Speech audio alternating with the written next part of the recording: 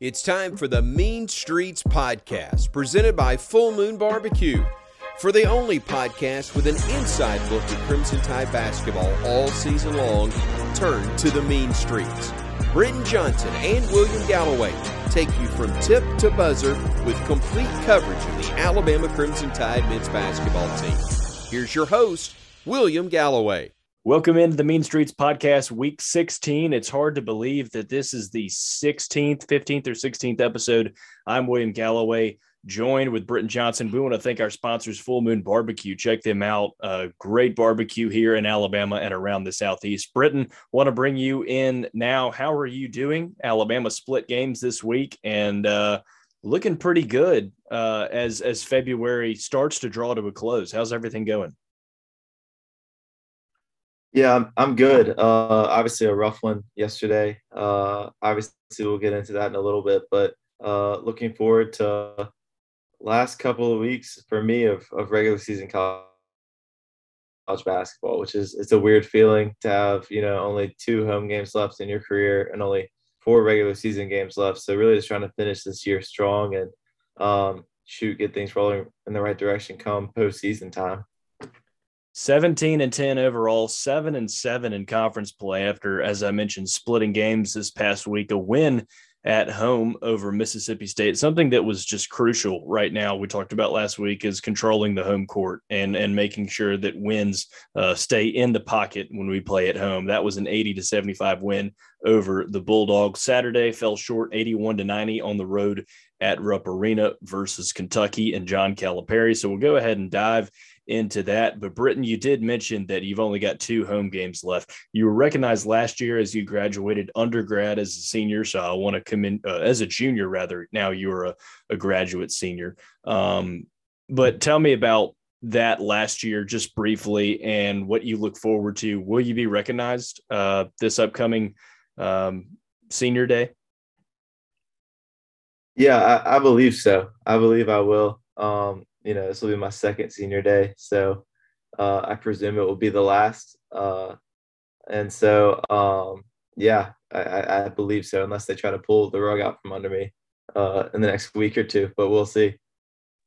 Oh, that'll be good. Every time you earn a degree, you certainly deserve to be recognized, so I commend you on that. You're actually finishing that program up this semester, and I'll start that grad school process with that same program, Sports Hospitality Management, this summer. Looking forward to that. I'll have you tutor me some other time, but we'll stay and talk about basketball. Let's jump into this Mississippi State win, 80-75 on Wednesday night.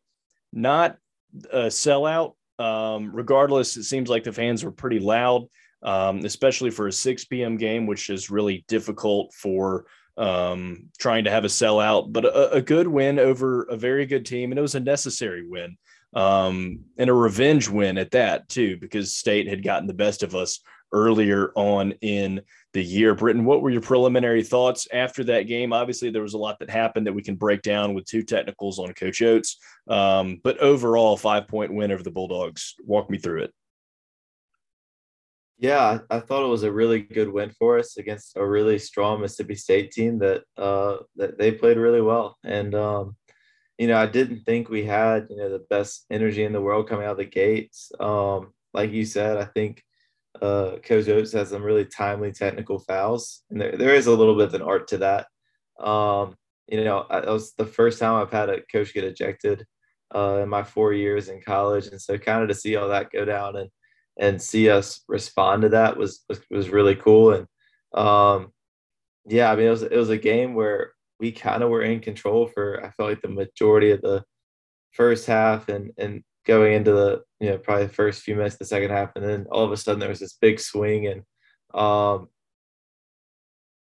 ability to finish strong was huge in that one. And I thought JQ played one of his better games of conference play. I don't have the numbers with me right now, but I just think our ability to scratch and claw and get a win there, I thought we had a pretty good defensive outing. It says a lot about the character of this team, because it'd be really easy to have another bad shooting day and just kind of roll over against a really tough Mississippi State team. But I'm proud of our guys for regrouping and finishing that game and going on a run. We went on an 18-2 run, kind of in the closing minutes of that game to put us up. And that was really the difference. So, I think on the last week's podcast, were previewing this game. We talked about how the 8 to 4 minute media segment, if you will, between the 8-minute and the 4-minute media timeouts, were kind of where we lost the game in Starkville, because they kicked our butts on the boards. They got a bunch of O boards. They just out toughed us, and they went on a run, and we were up 5 points, and all of a sudden we were down like 5. And so that was where the game swung. And then for this year to have the under, or for this game, for us to go from the under 8 to under 4 and to flip it positively in our direction, where we were down 7, and all of a sudden I think we were up 1 or 2 going to that under 4, and then we go up 6 or so, and then we got up to 9, and just really finished the game strong. That was great. Maybe a little too nervous at the end with a couple of reviews and stuff, but just overall a good win for us. 44 points in the paint for the Crimson Tide in that win over Mississippi State, being able to get it done despite only shooting 6 of 30 from beyond the arc. Quinterly knocked down half of those 6 3-pointers. He was 3 for 8. He was perfect from the charity stripe, 2 for 2. He grabbed 2 rebounds, but where he really came up big were some of those field goals, and a lot of those in the paint. 21 points. He had 8 assists, really moving the ball well. So as you mentioned, his stat line, there it is for you: 21 points, 8 assists, 2 rebounds, 2 of 2 from the charity stripe, and 3 of 8 from beyond the arc. He shot 50% from the field. And we shot an even 44% average between Mississippi State and Kentucky. We'll talk about Kentucky shortly. Britton, our mailbag question comes from Winston Smith, and it is in regards to that Mississippi State game. How did you react, and how did the team react when Oates gets thrown out? Obviously, the first technical happened, and then it was only moments later when that second one happened. So how do you go through that? And then I've got some follow-up questions afterwards. Yeah, I think a lot has been made of the leadership or lack thereof of our team at different points in the year, and the lack of maturity maybe of this team. And I understand all the criticism, but I will say, one thing that it did is it made everybody step up. So obviously Coach Charlie and Coach Pett and all the assistants stepped up. Coach Charlie kind of took over head coaching role, if you will, and did a fantastic job there. He was a head coach in the G League and coached in the NBA, so it wasn't like it was a big deal for him to take that role. I think he was very prepared for that, but it made everybody in the program kind of step up and just lead a little bit more, which was really cool to see that actively happen in the last 8-10 minutes of that game, where you have guys on the bench that are just 10 times more engaged than maybe they usually are, because they know, hey, maybe I'm seeing something that we have, our head coach at here. So maybe my leadership here, my insight here can help us win in some way. So I think that was really good. And I was just really proud of the way we responded. I think a lot of guys finished that game strong. Now, kind of looking back on it, I was really proud of the way Darius played and the energy he gave us down the stretch. He just had this attitude that he wasn't going to let us lose. I thought JD had some big rebounds down the stretch, finished with it, leading the team with 10. And, man, just another game where Charles is kind of coming along. And, 15 points for him, that's his career high. And so you have all these little puzzle pieces fitting together, where I think it just kind of put together a really strong last 10 minutes of that game. And just overall really proud of the way we responded. And it's really nice when you have a team that's fighting for their head coach even when he's not there. You know what I mean? So I thought that was pretty cool. And that's something you could obviously tell. Take us inside the huddle in terms of what Coach Charlie is saying after that happens. Coach gets thrown out. What is he saying? What are guys like Shaq and JQ and other leaders on the team? What's y'all's message as you tap each other on the shoulder and head back out there to play? I can't remember exactly what Coach Charlie was saying. I remember he drew up just a fantastic ATO after timeout play on the baseline. But I think the overall message in the huddles was, it's go time. Let's do this thing. Let's win this thing. This is our game to win. You could feel the crowd really get into the game as soon as that happened. They were super upset at the refs, but then we start going on our run, and it was just, like you said, it wasn't a sellout by any stretch, but it was electric in Coleman. And I think that helped boost us as well. So it was just kind of this, I think the entire building felt this way. It's like, it's go time. Let's go on this run. And just from there, finish the game really, really strong. I think it was kind of a refusing to lose mentality. And so Coach Oates then turns into somebody like me, and he becomes a fan. He has to watch it on TV. Did you notice anything in practice later that last week, how he evaluated the game? Obviously, that's up to he and his staff. But are there things that were different after that game in terms of how he addressed y'all and having Coach Henry have to finish everything out? I'm interested and curious about some of these details because it's not every day that your coach gets thrown out. And obviously, as he said in his postgame, he wasn't planning on it. Yeah. I don't know if I noticed anything different in the way he coached. I'm sure if you were to ask him, he might give you a more insightful answer on that. But it was interesting. Like, it was just kind of different to not have him there. And it was great to go back in the locker room and he's the first guy you see, and everybody's super excited for him. That we got the win for him, and so there's definitely kind of a vibe of that. Yeah, that's exciting. And that, carried on to a really good start at Kentucky. Rupp Arena, one of the toughest places to play in the country, 23,000 maybe. Your dad was there. I've been there before. We talked about that experience on last week's podcast. But Britton, let's jump into Kentucky. An 81 to 90 loss on Saturday. It was a game where shooting was unbelievable. Keon Ellis was ridiculous early on. Defense, gave up run, and Kentucky took the lead, never really looked back, was just a little bit too far ahead, 6, 7, 8, 9 points, whatever it was towards the end, ended up with a 9-point win. But take me through that Kentucky game, especially let's start in that first half and Keon going 6 for 6 or 7 for 7 from three, whatever it was, and kind of starting strong in one of the toughest places to play in the country. Yeah, there's a lot to take from that game, but I'll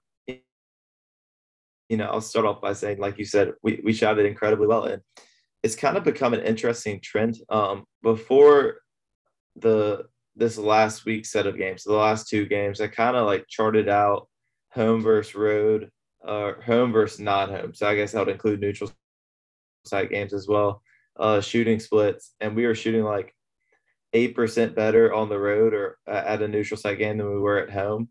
And that was prior to us shooting 21 or whatever we shot, whatever percent we shot against Mississippi State at home, and then shooting really, really great, especially in that opening stretch against Kentucky on the road. And so I don't know if there's really anything to that, but it's kind of been interesting in that we have shot it so much better when we're not in Coleman this year. And yet our defense, I feel like, is consistently so much better in Coleman, and that's why we're winning at a much higher rate at home. So, I think a lot has been made of, I think I've heard a lot of people that have critiqued when I've said, shooting doesn't determine if we win, but more the margin of victory. And I think if anything, that kind of proves it to be true in that, we're playing all these games at home where we're shooting a consistent, I think it was 27% from three. I mean, that's not going to win you a lot of games just on that, but we've only lost two, one of which we shot literally 3 for 30. So, I mean, against the top 5 team in the country. And the other one was to a team that's ranked very highly in the net. And so it's all it is to say is that I think it's true. It's just our defense has to be at the level it's at when we're playing at our best defensively. And when that's happening, then 100%, I believe that shooting does determine the margin and not if we win, and then that was the problem against Kentucky it was defense. And to simplify it, it's just, we didn't get enough stops. It was statistically the worst defensive game of Coach Oates' career at Alabama from a points per possession standpoint. Obviously, it's a shame because we shot it so well at the beginning of that game. I mean, like you said, Keon Ellis played a fantastic game, had a career high 28, had 9 deflections, was making plays all over the floor. Shaq had another strong shooting performance. So we ended up making 14 threes, but ultimately, all for naught. We didn't get enough stops, and we let them kind of go on a huge run at the end of the first half that I think completely turned the tide of the game. Winning on the road is very hard. Winning at Rupp is dang near impossible. Doesn't matter how good Kentucky is on any given year. And I think it's true for most teams, especially for when you're playing on the road at Kentucky. You have a chance to bury them. You have to put them away. You can't. It doesn't matter who's out for them, who they have, who they don't. They're always going to have really good players. You have to put them away. And we're up double digits for, I feel like, the majority of that first half. But we always kind of let them linger and stay in the game. And then sure enough, they hit a couple shots. We missed a couple shots. All of a sudden, it's a 5, 6, 7 point game. They hit a couple more shots. We missed a couple more shots. Rupp is electric. And they're making shots they have no business making, and we're missing shots that we shouldn't miss. And that's just kind of how it works when you're playing in a venue like that. And, I think it fueled their second half where our defense wasn't good by any stretch. There's no questioning that. Our ball pressure should have been better. We should have done a lot of things better. But they were making really tough shots. Kellen Grady, he got it going a little bit. All of a sudden, he can't miss. And they're banking in threes. They're hitting late shot clock, tough shots. And it's one of those things that's kind of a truth of college basketball. And you can't really put an analytics number on momentum, And we're obviously a program that prioritizes and values analytics. I think there's a ton of value in it. I really appreciate the way we value it. But there's something that, normally that might be a 20% 3-point shot when he's fading away and it's a non-shooter and it's late clock and we've contested it well. But when it's in Rupp and the place is electric and they're on a run, that might be a 40% shot now. And now it's a good shot for them. And so that's just kind of they say basketball is a game of runs. And when you're on the road in the SEC in a big time environment, you just can't let them get on much of a run. And we let that happen. And all of a sudden, completely turn the tide of the game. I think within about a 10, 12 minute spurt of, gameplay, we were up 12 to now we're down 16. And it's just kind of how the game flows sometimes, but obviously a really disappointing loss. As a player, I expect to go in and win that game, but from an outsider point of view, it's tough to go into Rupp expecting a win, but for it to happen the way that it happened, obviously it was very, very disappointing. Yeah, a couple of things you mentioned in terms of momentum. I think Alabama fans would totally want to combat that and say, well, okay, your weapon of choice then is timeouts. So why adopt the Nick Saban strategy and carry these timeouts, with you through baggage claim, put them on the plane and take them back to Tuscaloosa? I don't know. We're not the coach. You're not the coach. Different players respond differently in different environments. And I think momentum changes are a lot of, if you allow the momentum as an athlete, and you're the athlete here, so you could attest more to this, to really affect your mental well-being or your mental being, overall well-being, you're not totally locked into the game, and you're letting the crowd and external factors really weigh in. And so if you're really thinking that a timeout's really going to change the way that you shoot the ball, unless you're super tired and need a sub, that's not necessarily, from my observing experience of basketball, that's not necessarily going to be true. However, you mentioned basketball is a game of runs. Defense, I would say, add one more point too, is defense leads to offense.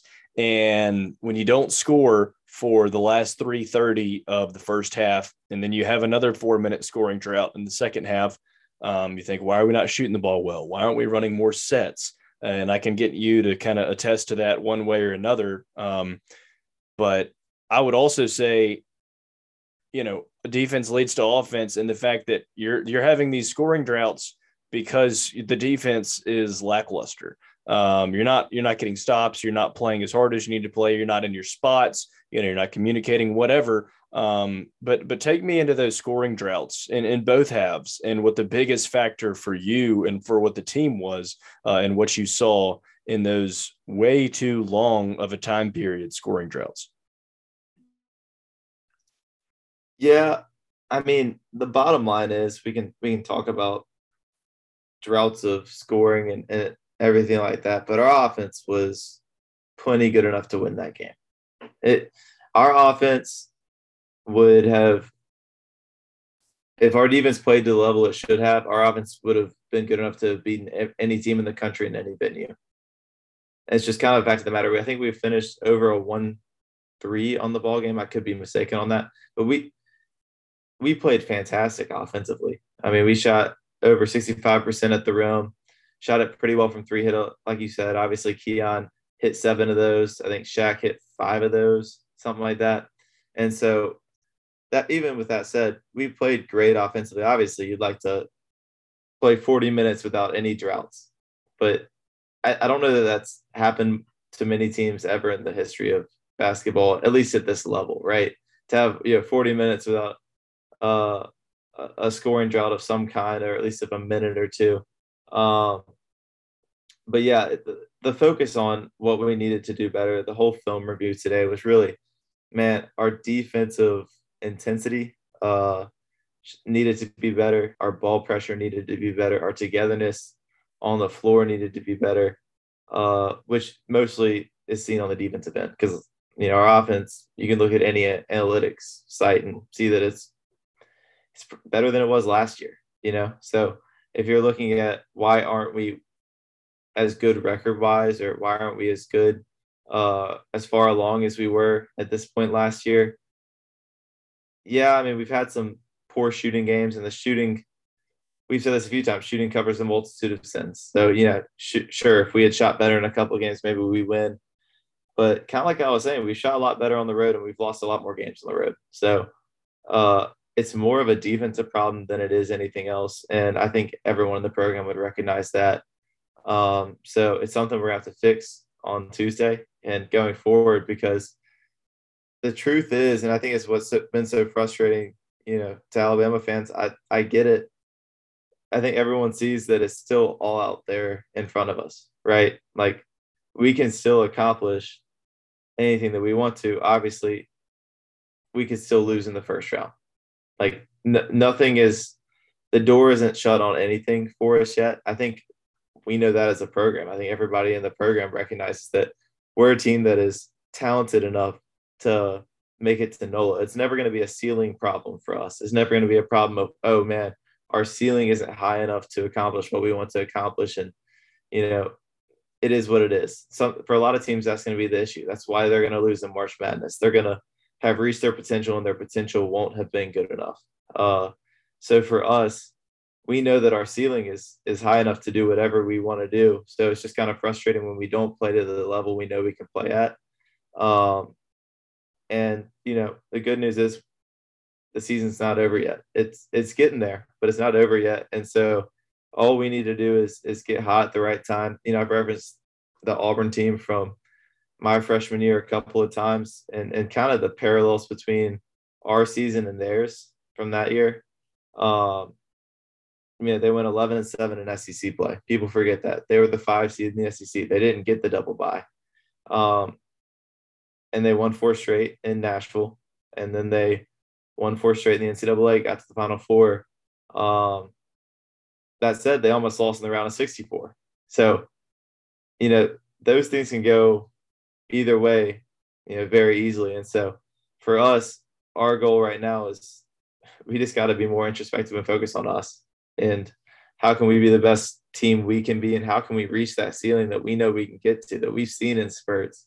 And so that's kind of our focus right now. I know I just kind of spoke a lot, but that's kind of where we're at. I appreciate that. And I think one thing that's so important about that is not saying, all right, it's the SEC tournament, let's kick it into gear. Let's get our focus right. Let's get our defensive intensity up to where it needs to be, because you've got a game at Vanderbilt against a team that's trending upwards, as we talked about on last week's podcast. You've got a very important home game versus South Carolina, back-to-back home game, then with Texas A&M, and then you finish at LSU, a place where you're able to have success last year, but that's not always guaranteed, especially as we've talked about all throughout this podcast, how hard it is to win on the road in the SEC. And so I think the mentality is so much that goes into it. And I don't see what happens in the locker room. I don't see the road trips and stuff like that. But I think that's one thing you would agree on is the focus and the mentality, and your mental approach to the game will help determine your defensive effort and things like that. Yeah, I mean, there's no doubt about that. And, something Coach Oates has kind of harped on in the past week or two, but also today, is it's good news, right? That what we need to fix isn't something that is going to take a year to fix. It's something that we can fix almost overnight if we commit to it, right? It's not like, oh, we don't have talented enough shooters, so we're going to have to work all season on getting better as shooters in order to be the team we need to be. It's focus, it's in defensive intensity, it's defensive talk and togetherness, and details that we need to fix. And those are habits, sure, but I think they're habits that we've set in large spurts in practice, and so it's something that we can fix pretty quickly. And it's kind of we get hot and we start succeeding doing the right things, and all of a sudden it just clicks. I mean, I've seen it happen before. So that's the good news. Like you said, Vandy's a fantastic team. We have another road game against LSU. Good and well, Coach Wade is going to have the film of last season's game all up. I mean, they'll probably have the SEC championship. This is, a team we've had success against recently. But if you don't think they're going to use that as motivation against us, and it could serve as rat poison for us, you'd be sorely mistaken. So, I mean, I think the thing that the four teams we have left on our regular season schedule all share in common is that they're gritty, hard-playing teams.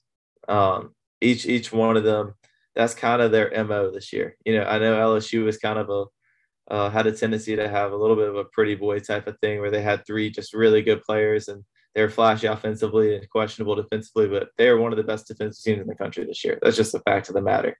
They're a really tough team. You go through the other three teams we're playing: Texas A&M, South Carolina, Vanderbilt, who we're playing Tuesday. The MO they built this year is just tough, gritty, blue collar. The thing that we have said our identity is, right? We've kind of tried to make our identity this blue collar team. So what could prepare us better for what we need to do down the stretch of the season and to play four teams like that and try to out-tough the tough teams and try to out-grit these teams. Because if we do that, I mean, I don't think anybody in the country is stupid enough to question the talent that we have on our roster or the ability. But I've seen the toughness question, and that frustrates everybody. So we have a great opportunity to show how tough we really are in these next couple of weeks against, four outstanding teams. Vanderbilt, we talked a little bit about the job Coach Stackhouse has done there last week when you were kind of asking me to shout out a program or shout out a coach. And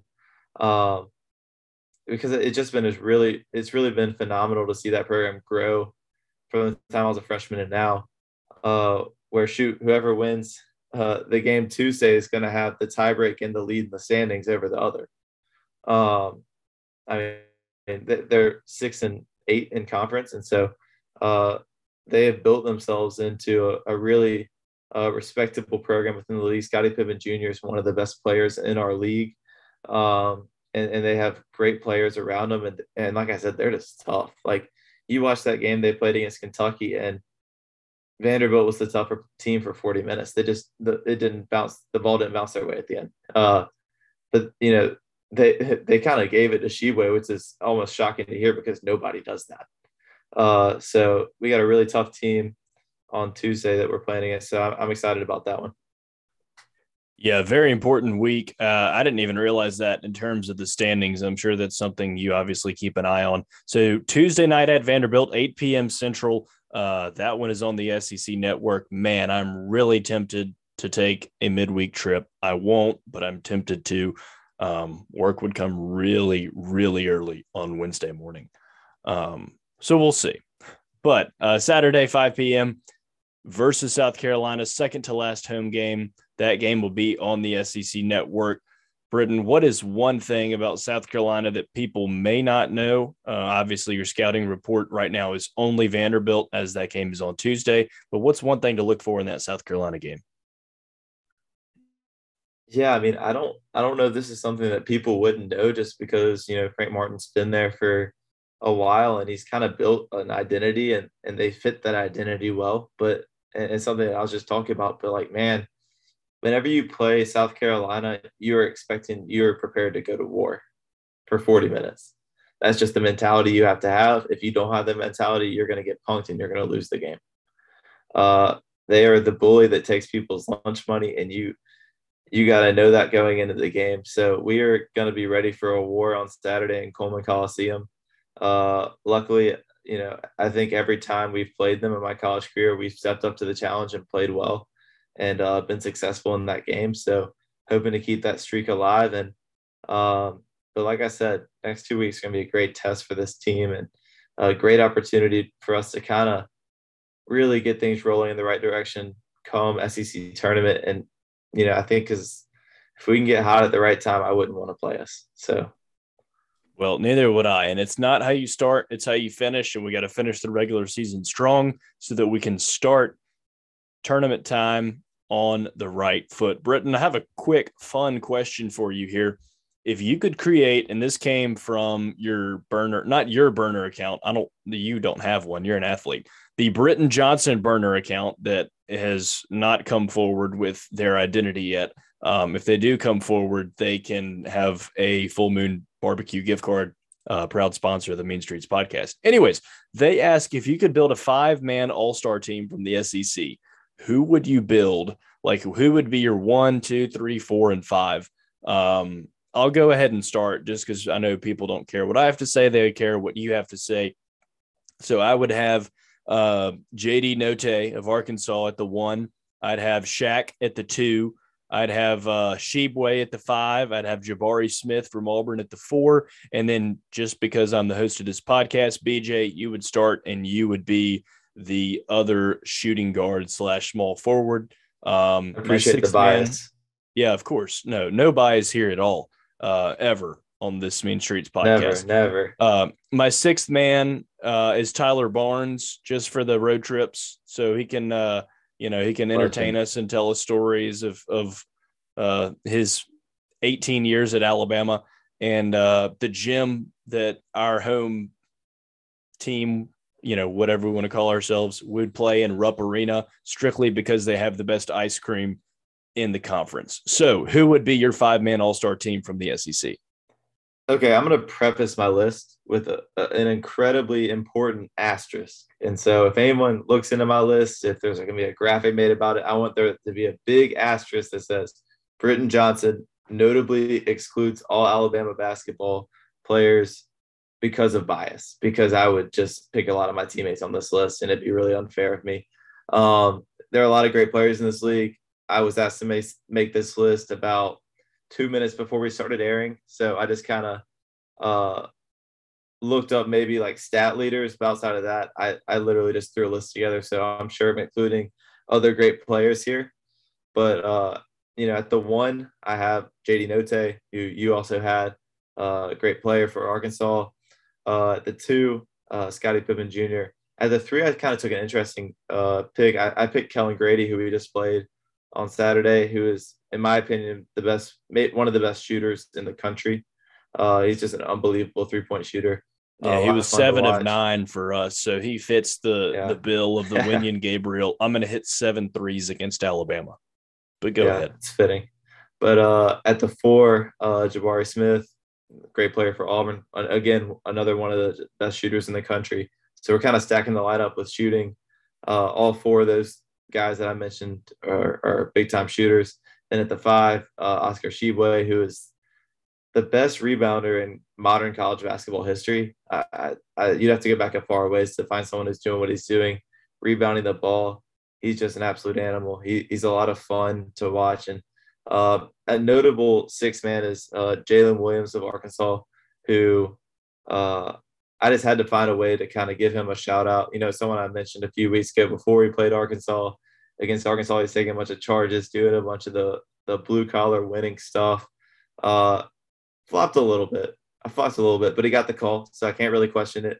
But as someone that loves taking charges, I respect that part of his game. But I just think the dude's a winner, and I'd love to have him in my locker room if I'm building an SEC dream team, because I think he promotes winning behaviors, and he would only help my team win at the end of the day. So that's kind of the 6-person lineup I guess I put together. Again, I know I'm excluding people, and like I said, I'd have like all of my teammates on this list if I could. So I purposely took Alabama players out of it.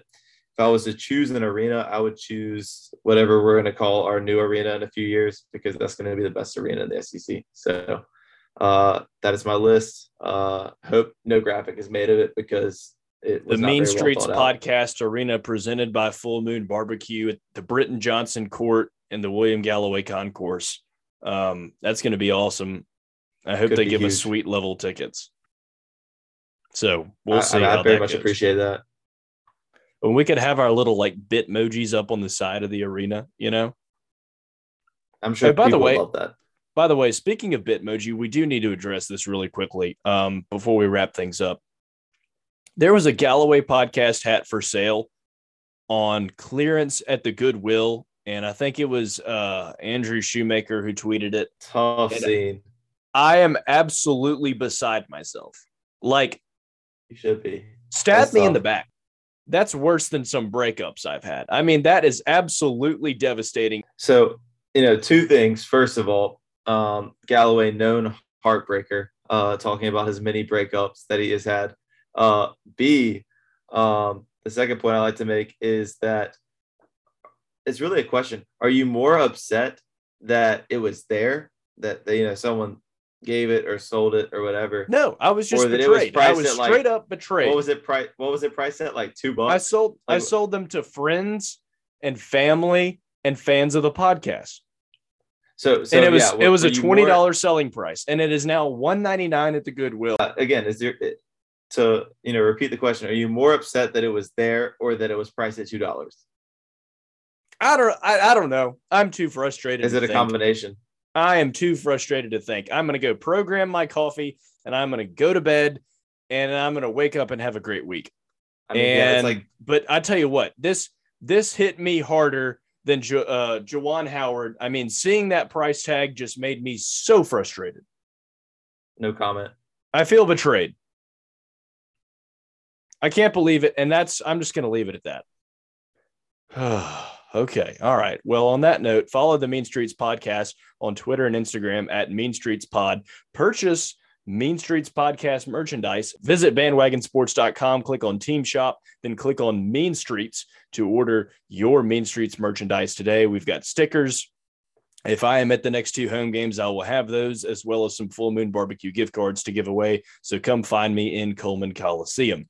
That's it for week 16 of the Mean Streets Podcast episode. I'm William Galloway. We are presented by Full Moon Barbecue. As always, Britton, you've got the last word, so take it away. Yeah, I'm going to end this episode with a special shout out to my dad, who is an absolute trooper. He made the 6, 7, however many hour trip from Birmingham to Lexington that Galloway bailed on. All right, you don't have the last word anymore. You know what? I was going through it finish. after my merchandise was sold for a tax write-off. Yeah. I just couldn't make it. But for now, you have the last word. Okay.